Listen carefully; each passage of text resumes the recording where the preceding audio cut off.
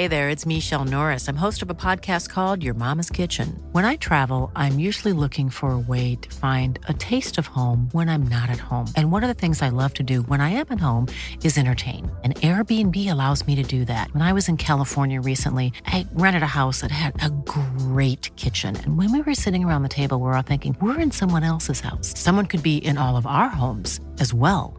If you have a home, but you're not always at home, you have an Airbnb. Your home might be worth more than you think. Find out how much at airbnb.com/host. I've long admired Lou Stoppard's ability to draw our attention to the way culture intersects with society. This is the driving force of much of her work, including Exteriors, her new exhibition at MEP Paris, and a book of the same title published by Mac. The project takes the writing of Annie Ernaux, in particular her 1996 book Exteriors, where Annie endeavoured to describe reality through the eyes of a photographer. Lou takes Annie's work and asks the question, can you see a text, can you read a photograph? Pairing Annie's text with images from the MEP collection. What is so fascinating about Exteriors is the way it moves between being both provocative and vibrantly simple, inviting the viewer or the reader to look at the world anew. That's what I really like about Annie's work, is so much of it, it can be really read as a rallying cry, or it can just be read as a statement of fact. And I think that's what's really fascinating about her work. And it's kind of the same with a lot of the photographers in this show. Like, their work can be read as a rallying cry, or it can be read as a statement of something that happened. And I think that's what I find very rich in the work. I'm Jen Fletcher, and you're listening to The Messy Truth, Conversations on Photography. Lou Stoppard is a British writer and curator. She has written for the Financial Times, Aperture, the New York Times and the New Yorker. Her books include a survey of work of street photographer Shirley Baker, published by Mac in 2019, Pools, an exploration of swimming in photography, published by Rizzoli in 2020, and Exteriors, Annie Ernaux and Photography, published by Mac in 2024, to time with an exhibition of the same name at MEP Paris. I wanted to start by talking about kind of how you get curious about things, because you have quite a diverse practice. And so I wondered kind of what drives your impulse to do the work you do. That is such a good question, and I have no idea. That's also a question that I've been thinking about a lot recently, because I quite recently had a baby, and I think there's a really interesting moment when you have a child and you're trying, some of it is sort of pragmatic, some of it's more philosophical, where you're trying to be like, why do I do what I do? What do I have time to do? What do I want to prioritise? And yeah, I mean, you're right, I do have quite a broad practice, if you could call it that. Like, I write, but I also curate, and I work on books, but I also work on kind of more conventional kind of journalism type stories, where I'll do usually like long reads, but kind of a long reported feature. I write about photography, but my background kind of was more in, I guess, fashion. So yeah, what drives me? I think I'm interested in the way that kind of, this sounds very wanky, so don't judge me, but I think I'm interested in the way that culture like intersects with society. Usually most of the stuff that I do relates in some way to that. There is a sort of like element to it which is looking at a broader understanding of what something says about society. So kind of the stories that interest me tend to be to do with that. The photographic projects that interest me tend to do with that. I also really like having a balance of pace. So that's why I do work on kind of journalism alongside an exhibition, because I like having a project that's long-term alongside a project that's short-term.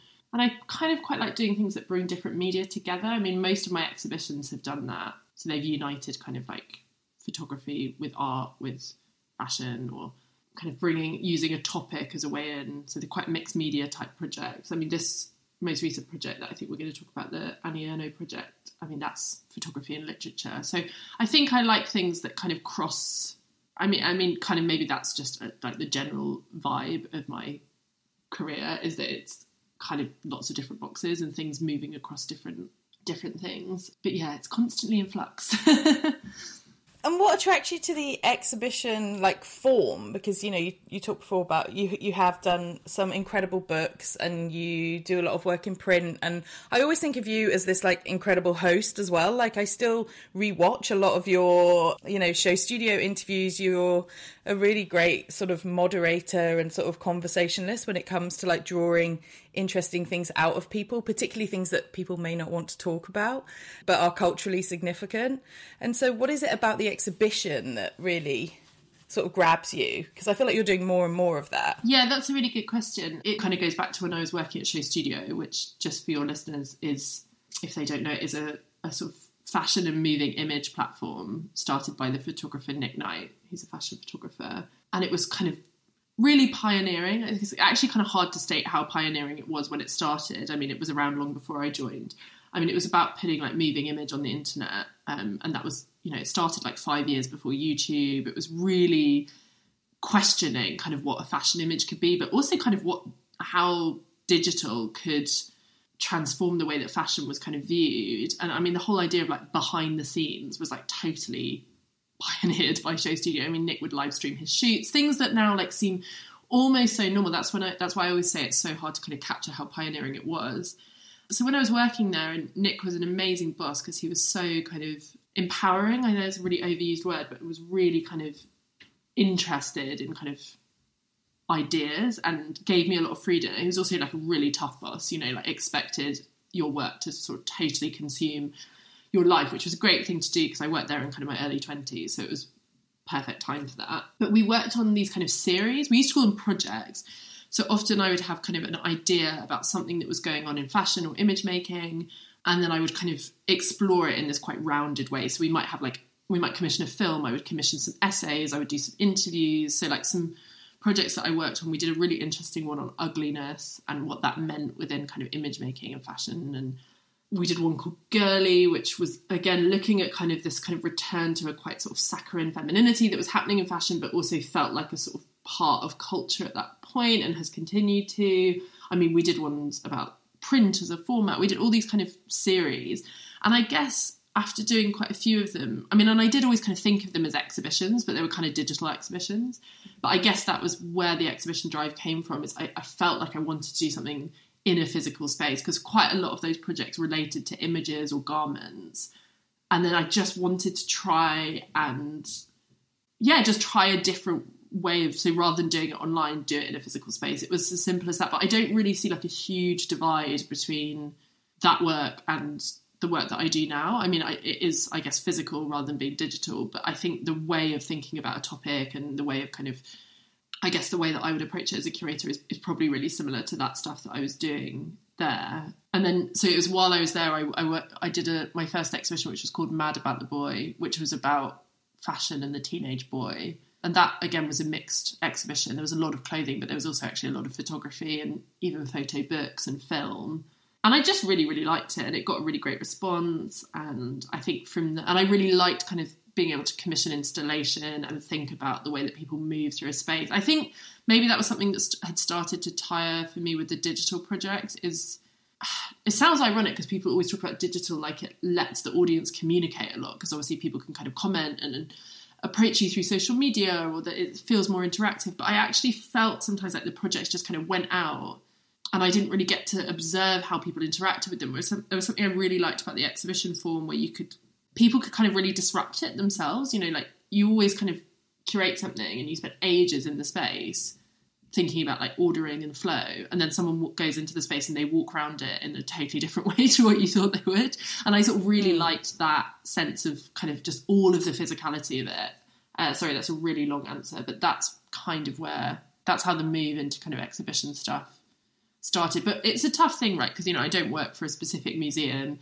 I'm freelance, and, you know, everyone knows that it's a difficult time for kind of galleries and museums. You know, budgets are being cut, and I think definitely COVID was really difficult. So, you know, it is also always a sort of challenge to get things commissioned and get things off the ground. I mean, curators who work in-house places are struggling to get their projects going. So I always kind of have this feeling of, like, great joy when a project actually manages to see the light of day. It's a really, really good feeling.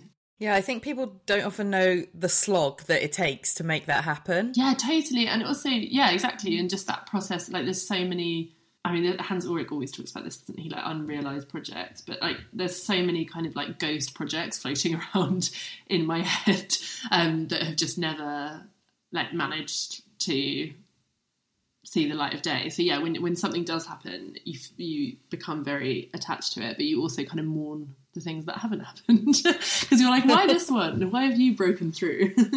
I have this thing about ghost projects that like their time will come. I don't, maybe I've just got delusional faith, but I'm like, their time will come. Like history has taught me that their time will come, and it may be like 5 years, 10 years later. Oh, totally. Yeah. But I guess that's like the filter of maybe if something has longevity or reach or a particular important point of view, right? Yeah, I really think that. I think if something's a good idea, then it will usually work beyond like the immediate moment. And maybe that's kind of another thing that has like sort of been a part of my, like the change in my career over the last kind of decade, which would be that I became less interested in stuff that was like super reactive. So I didn't really, I mean, that's why I kind of moved away from fashion, is I didn't like going to the show. I didn't like that cycle of kind of going to the shows, writing about those shows, moving on. Like I tend to like things that don't feel so sort of completely hooked to a moment. Like I feel like I hate writing the kind of journalism where if you pitched a story, the editor would be like, yeah, but what's the hook? Like I like writing about something where it kind of, there is a kind of perpetual hook, I guess, or where there's almost no hook, which again is quite hard to sometimes get those stories commissioned because editors can be like, and why? How do you find pitching? Do you do a lot of pitching, or most of your projects just come to you direct? No, I tend to come up with my own projects, which is amazing because it gives me a lot of freedom. But the downside of that is that you're perpetually pitching. I mean, sometimes someone will come to me and be like, oh, do you want to write about this, or do you want to do that? And that's great. And often I really enjoy that. But usually I tend to come up with ideas and pitch them. And kind of, I'm lucky because I have relationships with some kind of editors or publishers, and they kind of know that. So then it's not like you're starting from totally scratch, but it is an exhausting process. And I think that's something that people don't talk about because I don't think it's very glamorous, but like the sort of perpetual rejection of working for yourself, like the kind of low level day-to-day rejection, which is just people being like, oh, thanks for this, but like, no, that's not quite right, or whatever. I remember looking at people's careers kind of when I was starting out and just imagining that like every day people were calling them up and be like, curate this exhibition, write this essay. And like sometimes you have a lovely week where someone asks you to write a really interesting essay or give a really interesting talk. But often it is like literally you being like, hello, please listen to my idea. Yeah. But I quite like that as well at the same time because it lets you kind of do your own stuff. So yeah, to answer your question, I think most of my projects are self-generated. So you've got a new show opening up this month at MEP in Paris called Exteriors, Annie Ernaux and Photography. And you've also got an accompanying book published by Mac. And so I wanted to start, I'm really excited to talk about this. I think it's such an interesting project. And I'd read a lot of Annie's work, but never read Exteriors, which seems insane to me now. But I wanted to start by asking you about your first encounter with Annie's work and what it brought up for you. There was this moment where I knew Annie's work from, like it had been translated before Fitzcarraldo sort of really sort of made a big push for her. So I knew it, but I hadn't read a huge amount of it. And then there was this kind of moment, I think about 2 or 3 years ago, probably, 2021, where it just felt like every young woman in London was reading Simple Passion all the years. And I was one of those women kind of reading those books. And I read Exteriors really early on.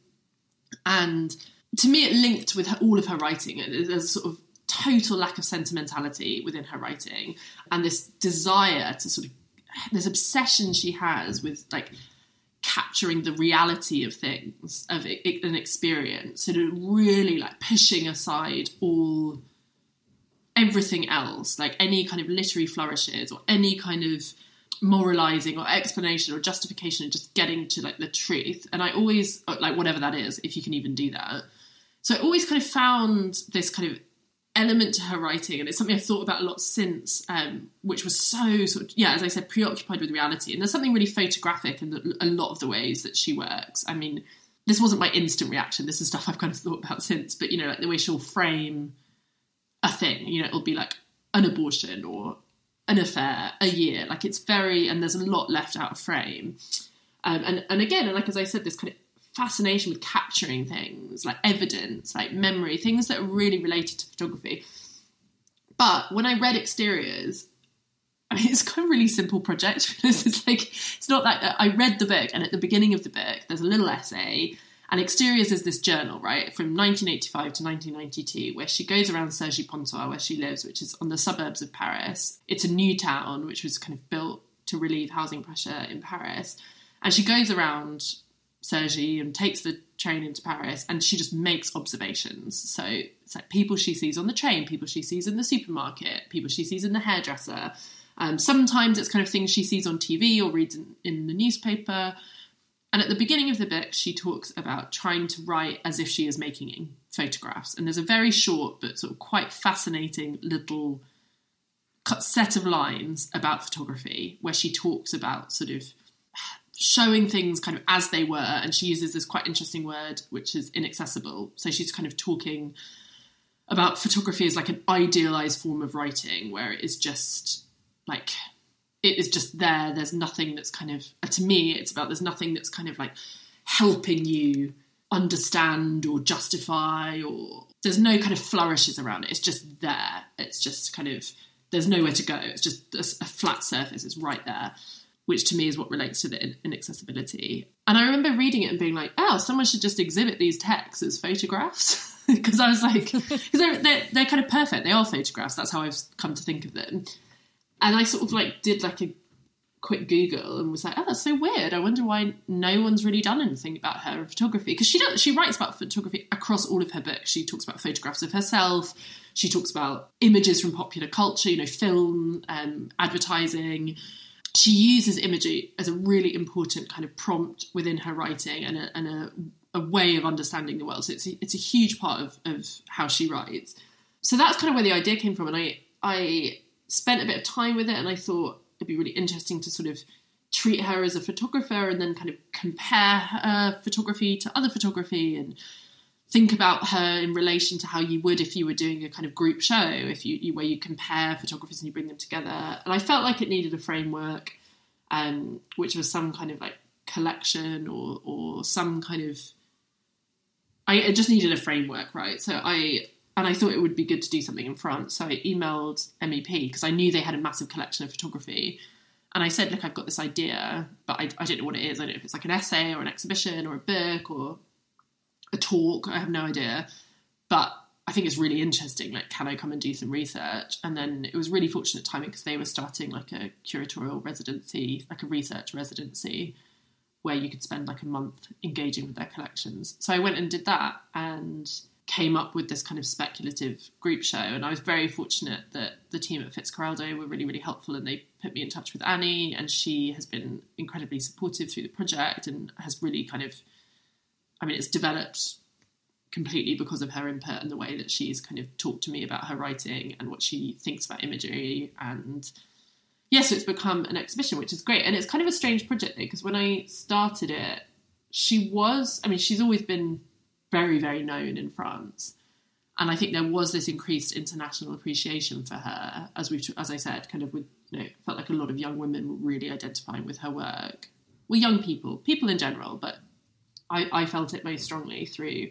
And there was this kind of interesting timing, I think, of some of the horrific stuff that was going on in the news, and then and some of the stuff that she writes about, and the sort of like strength of that conviction that she has. And it felt like she was really speaking to people. But then when I began the project, she wasn't super well known here. But then I did the residency, and MEP decided they wanted it to become an exhibition. And then literally 2 weeks later, she won the Nobel Prize in Literature. So I was like, okay. It was amazing. I was like, it was incredible. It was really embarrassing because I'd actually sent her a really boring email the day before about some stuff to do with the exhibition. And then I had to email her again and be like, please disregard my previous correspondence. You've just won the Nobel Prize. But it was great because it kind of meant the project became, I guess, more visible would be a way to put it. What was it like to work with Annie? What was that collaboration like? Because I hadn't realised that had happened until I saw that image of you two on your Instagram. Well, it was a real honour, and she's been really generous with her time. So when I started the residency, I went and met with her I think I'd only been in Paris for a few days. It was really formative because when I was starting the research, I really didn't know what the kind of edges of that research were going to be. You know, Exteriors, as I said, is written from the mid-80s to the early 90s. Like, was I just going to look at photography from that period? Was I just going to look at French photography? Like, was I just going to look at projects about kind of suburbs and cities? You know, like, it was quite difficult to kind of like know what the edges were. But that conversation with Annie like really totally kind of transformed, I think, what this project has become. Partly because, I mean, she's talked about sort of a total disinterest in sort of the picturesque. So that kind of immediately took me away from a lot of kind of, I guess, kind of Parisian street photography, which is something I had kind of spent a bit of time looking at. And it really sort of cemented this idea of it being about a way of seeing and an interest in capturing, I guess, not just kind of routine and day-to-day life, but also kind of a sense of like showing things as they were, which sounds ironic because there are some photographers within the exhibition where you could say, but hang on, they don't do that. So like Mohamed Bouazizi is a really good example of that, because he, you know, the images he creates are fictions, you know, that they're staged, but they relate to kind of stereotypes and prejudices. So that felt very Annie, because there's such a kind of social and political undertone to what, not undertone is really simplistic, like thrust to all of her work, right? So I think it gave a kind of complexity to what I was looking for within the photographers, but also at the same time it gave it like a remarkable simplicity, which I felt like I just got who she was as an image maker when I spent that time with her. And then, so then I went away and I found all these different projects and I was kind of looking, as I said, for a variety of things. I mean, a commitment to kind of day-to-day life was one of them, but also there's kind of little jokes and specific things within some of the images I chose. Like there's the Gianni Berengo Gardin image of the Venice water bus is in there. And that I chose basically specifically because there's a bit in the years where Annie talks about kind of these like fragmented images, like she's in a shop and she sees all the women around her and they become like all different versions of herself. And it's like kind of these layers of lives and selves. And then you can kind of compress them. She equates it to Russian dolls, where you sort of stack them in together. But that image to me really related to that, because it feels like you could like completely take that image apart and you'd have these several different images and then you can kind of squish them all back together and layer it. So there's quite a few little, or like the Bouazizi, as I said, that related to me, the way that Annie kind of goes back through her memory and her life basically and finds these kind of truths through that. So that's, to me, like those images are true to me, the Bouazizi ones, even though they're staged. And similarly with the Henry Wessel incidents, where it's very much a kind of sense of looking back and finding connections between things. But then there are images that are much more probably kind of directly in keeping with Exteriors, which are about kind of wandering the urban environment and reacting to it in the moment. So then I kind of proposed all these different image makers and I made a big document and I sent it to her and she told me what she thought, and that was really fascinating, like the images that she really identified with and the image makers that she felt something very close to. Like there's a really nice Janine Niepce image of a mother. It's from the 70s, I think. Let me try and find the exact date. But it's a mother sort of stood by a big block of flats. She's on her balcony and it's from 1965. And she's holding her baby and her baby's sort of got its hand on her face. And she's holding her baby and she's looking outwards. And Annie and I saw Annie this week and she was talking about that image and she said like that she has been that woman, and it's something I'd noticed in the image, but I just loved how she said it, which was the child is looking at the mother, but she's looking out at the world. And she was like, I've been that woman and I'm kind of that woman at the moment as well, because I have a 7-month-old baby. So there were images like that. I mean, I'd chosen the image of it being a mother and a child because that possibilities and constraints of motherhood are something that sort of appear across Annie's work. So I guess kind of, just hearing her thoughts on the images was really fascinating. And for me, kind of like rereading all of her other work as well and kind of finding these, like, does it matter if someone in the exhibition doesn't make the connection between the water bus and this idea of kind of these stacking layers of imagery, like this kind of milfoil of imagery? No, it doesn't necessarily matter. But to me, I started to kind of think about her ethos as a writer and as an image maker, I guess, like really thinking about her as an image maker, like what is her style as an image maker and what are her intentions and what are her preoccupations and kind of her morals, if that, like, to an extent. So yeah, and then the project became an exhibition and then she won the Nobel Prize and we've just kind of stayed. She's just been such a sort of, I mean, it sounds weird to say an influence because the whole project's about her, right? So it's like she's not an influence, she's like the whole thing. But yeah, to have her kind of blessing, I guess, has been incredibly meaningful to me. But also, yeah, to have her input, like what an honour, what a total honour to have her time. It's been incredible. And we've also become, it's really interesting because when I did the residency, I wasn't pregnant and I was a young woman. It was a different time in my life. And then because of the way that kind of museums work and exhibitions work, I mean, as you know, like things take a really long time. An exhibition is years in the making. So that was a couple of years ago. And then I became pregnant. I think I was maybe just pregnant around the time that the exhibition got confirmed, or maybe I became pregnant a bit after. Yeah, I was around the same time. So in a way, like kind of working on this exhibition and book, it has been like directly over the course of my daughter being born and my first few months with her. And that should have been like horrendously stressful, right? Like trying to edit a book, curate an exhibition. But because of the topic, because it was about Annie, and also kind of directly because of my correspondence with Annie, it has become such an incredible... It's allowed me to find a way in my mind to unite my work with being a mother, because that's kind of how Annie has managed to live. And she also has such fascinating thoughts about breastfeeding, birth. Like I had some complications after I gave birth. I got really sick. We talked about that. Like she's had such an influence on me, and this correspondence that we have had that has been a real constant for me has been just so, so influential on how I think about so many things. And what's been really, really amazing for me is having a child. There is such a sense of kind of negotiation. Like you negotiate your time and your space, and you're trying to carve that out for yourself, like with yourself, with the baby, with other people.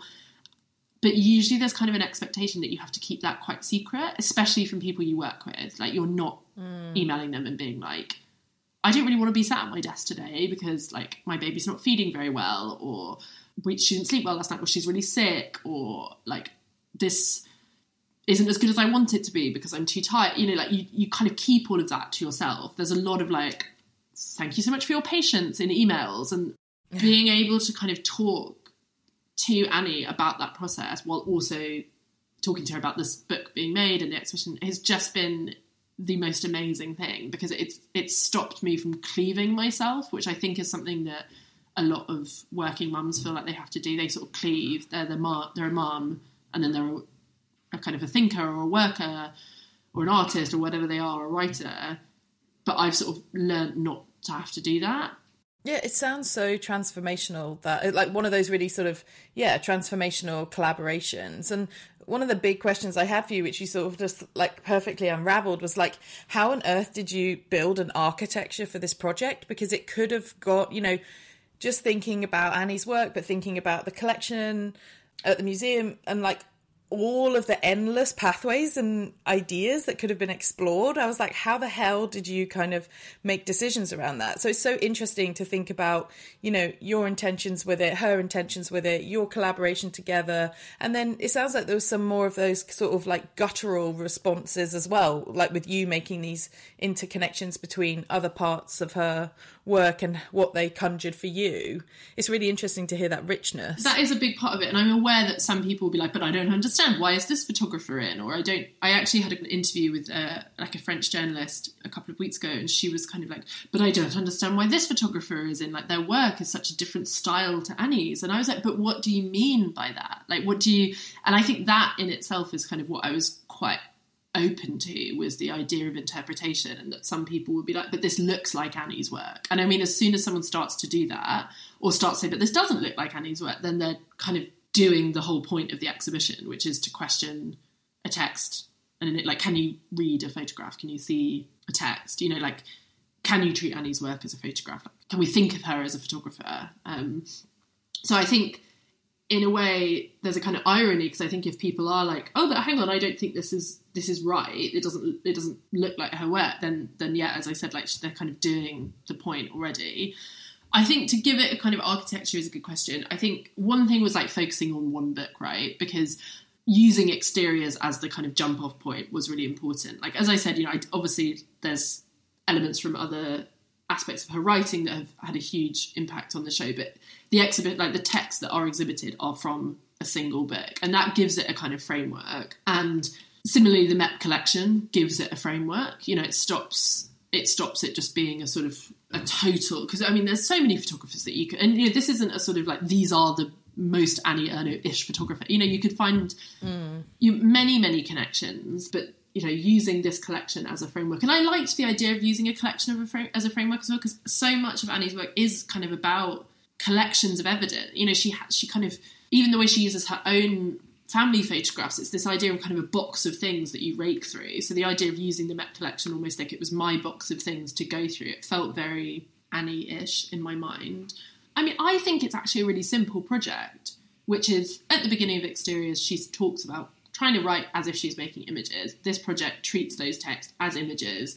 And it's a group show. It's a group show about exteriors, basically about looking around the urban environment and making observations. Like, you could say it's a street photography show and she's just one of the street photographers included. I mean, there's many different ways to think about it, but I think I wanted it to have that kind of like vibrant simplicity, because that is also such a facet of Annie's work. You know, she writes in an incredibly clear way, and she doesn't, you know, she famously talks about her work being a cut below literature. You know, she's not interested in these kind of like fancy fitting literary devices. And that was really, really important to me, that someone could walk into the show like knowing absolutely nothing, you know, not read my kind of introductory panel explaining about it, and encounter one of Annie's texts, encounter a photograph by whoever, you know, Tony Ray Jones, Moriyama, like anyone, and then get what was going on there. Get that, you know, there was a synergy between the two. And I think you can do that. I hope you can do that. So to me, there is a kind of like really remarkable simplicity to it. And then obviously you can delve deeper. Like, for someone who visits the exhibition and knows a lot about Annie's work, they will have a certain kind of interpretation. They'll maybe pick up on some of the little nods and kind of combinations and things like that. But I think, I mean, I don't know what your experience was like when you read the book, but I think it's, without any kind of additional justification, it's quite easy to see what's going on there. You know, you do start thinking like, okay, this text is an image. Like, you think of it as like a photograph. I hope. I don't know what your experience was like. You can tell me if you didn't have that. No, I did. Absolutely. I think for me, there was so many interesting things going on. Well, this may sound like a bit random, but I thought, I wonder how many photographers' work would improve if they read Annie's work. That's such a good question. I don't know. I think... Yeah, I don't know about that. I feel like I did get really fascinated. I mean, this is kind of too long to talk about, but I got really fascinated by photographers who work in a similar way to Annie, where they like endlessly analyse why they're making work. Because, you know, in Annie's books, what's really remarkable about them is while she's writing something, she also kind of, a lot of the actual text that ends up in the book is her talking about what she's trying to do with that book, like what she is trying to achieve, what she's trying to think about, what each sentence is trying to do.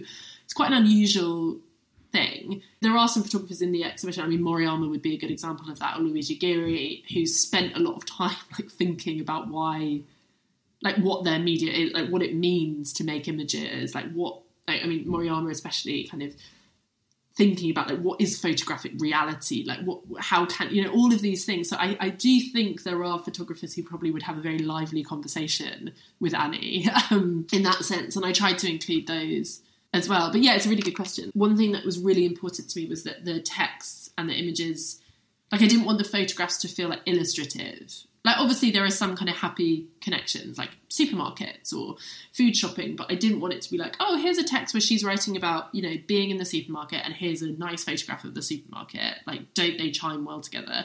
Like, I really didn't want it to be like that. It really had to be a kind of an ethos thing about a way of seeing, and that was what connected them, rather than it being kind of subject matter. And obviously subject matter is like part of ethos, right? Like what you're interested in looking at. But it just, that thing of it being illustrative, I wanted to avoid. Yeah, I just really love the rigour around it and what it made. I mean, you asked these questions in your essay in terms of thinking about, you know, can you see a text, can you read a photograph, but also thinking about, you know, our expectations and ideals that we project onto these media. And text and image have always had this really interesting and often divisive relationship, right? Like, just even the nature of so many artists being like, my work doesn't need to be explained. Whereas I feel like we're moving, not that this is what Annie's doing, obviously, but like, I feel like we're moving into a space where people are starting to appreciate the power of text and image within photography more, and what that relationship can actually do to further the work. So from just thinking about, like, I just kept thinking, like, I wonder what, emerging photographers, how they would respond to Annie's work. And I feel like it could be quite powerful. It really feels like it speaks to a lot of the work of, I don't know, like, I was just it was interesting to look at the collection of images in the book, and then my brain just started to drift, because I think there are so many connections. It almost felt like you were reading a novel. Like, I kept going so deep into it, was conjuring so much from my imagination, is what I'm trying to messily say. That's really nice to hear that, actually, because I really want it to be like a jump off point.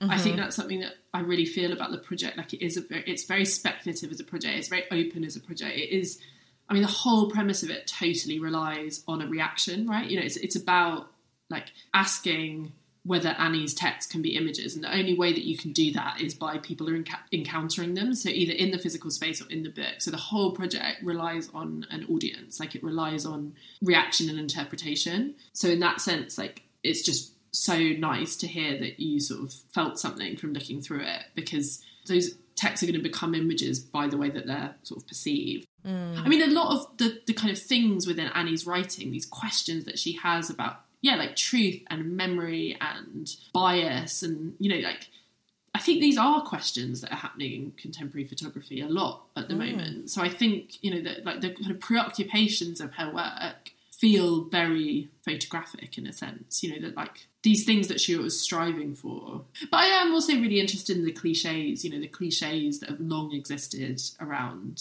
truth and reality, and how that relates to photography and literature, and how we interpret different biases. And, like, I mean, there's a really rich history of that within France as well, like, really interesting kind of union and relationship between photography and literature, that's kind of always been there, that you can look at through so many different writers and thinkers and intellectuals and photographers. So that there's also an element of this show which kind of is like, I mean, I don't want it to be like a super academic project, but, that is kind of nodding to that history within France. Like, I'm sure, there's a lot that's been written about that already, but it's obviously, like, a bit of a kind of tipping my cap to that as well.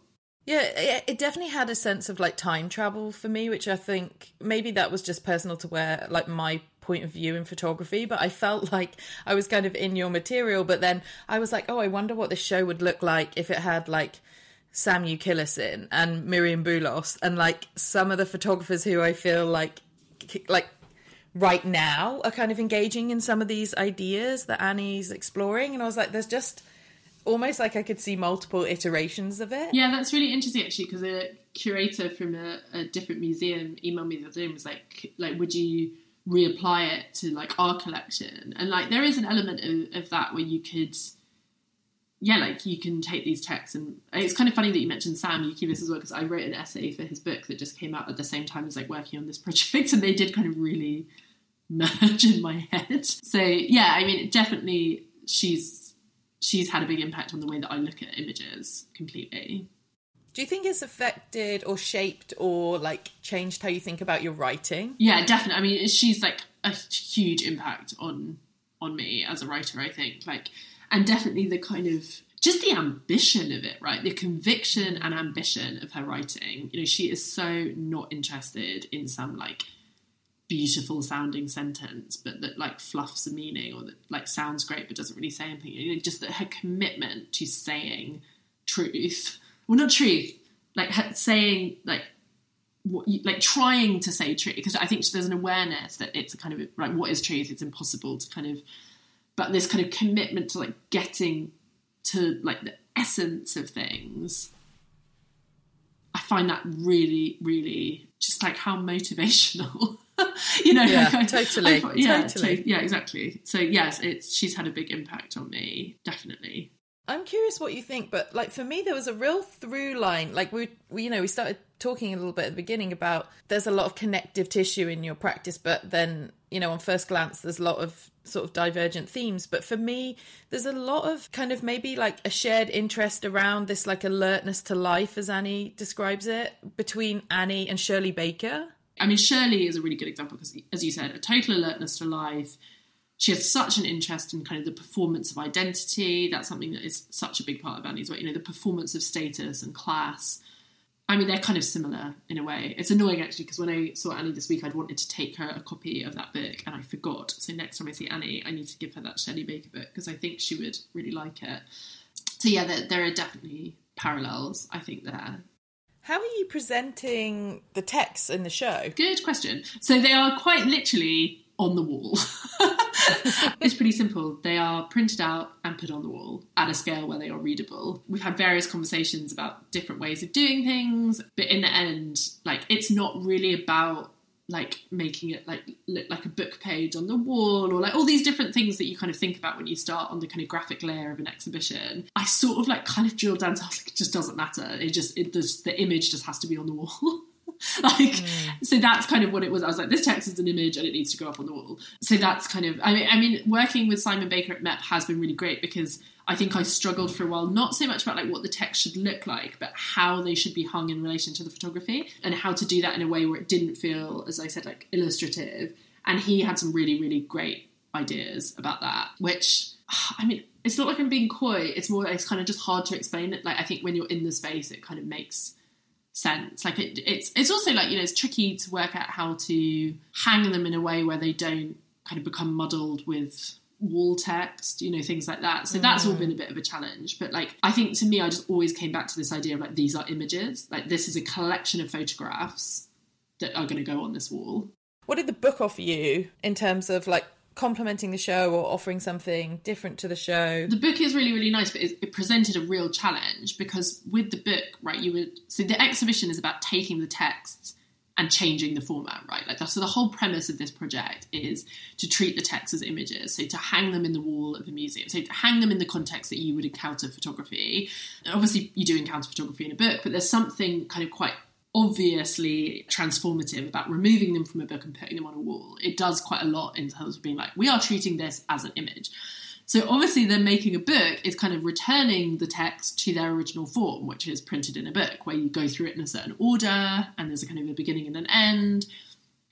All of that's disrupted in the context of a gallery space, right? Like when you're reading a text, you usually do it on your own. You usually go through from beginning to end. Whereas as soon as you put something on the wall, like you're encountering it maybe with a group of friends, you ping pong around the space. You don't necessarily read things in the order that are defined. So it already does some work in like disrupting the usual experience. And that obviously prompts you to think about having a different reaction or a different perception.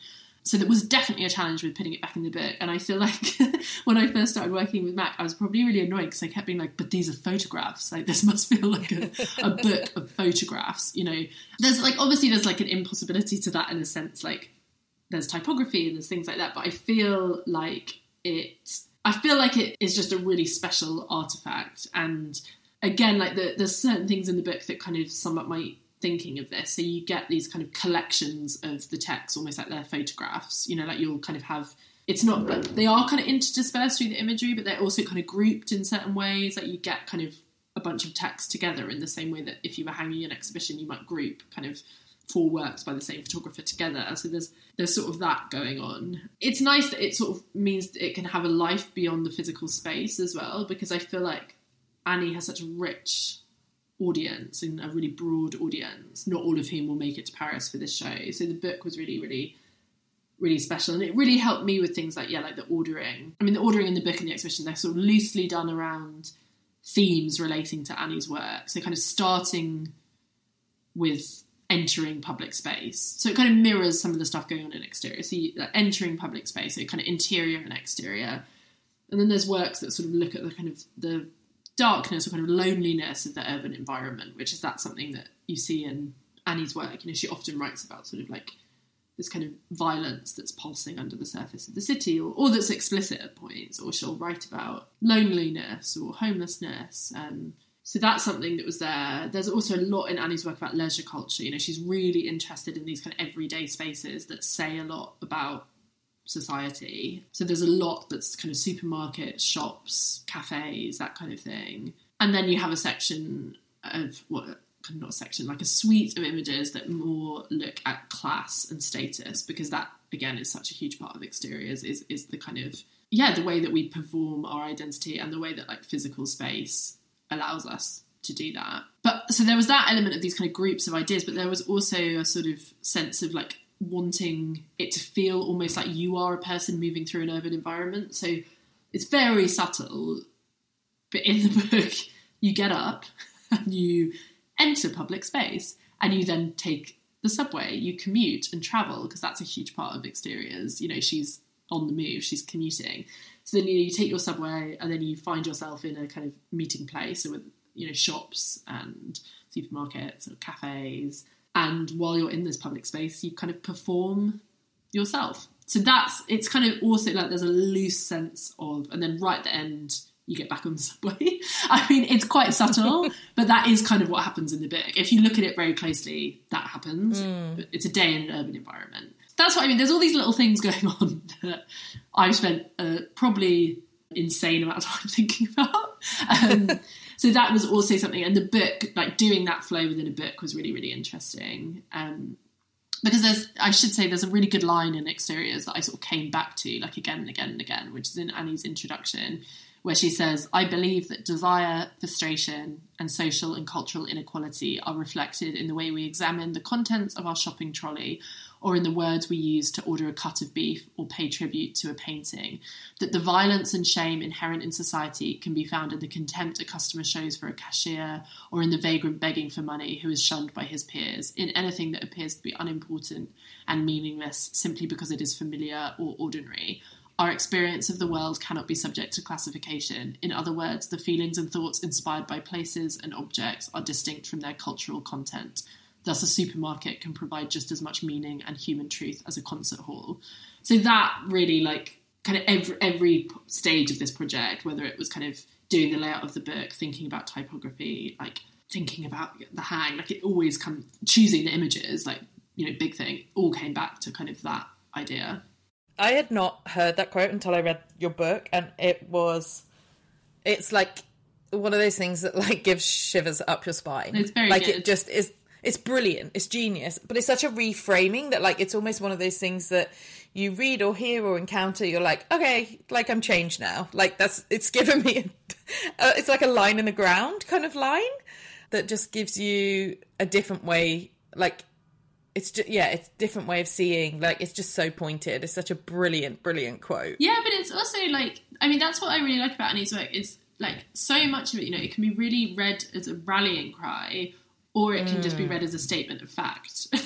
Yeah. And I think that's what's really fascinating about her work. And it's kind of the same with a lot of the photographers in this show. Like, their work can be read as a rallying cry, or it can be read as a statement of something that happened.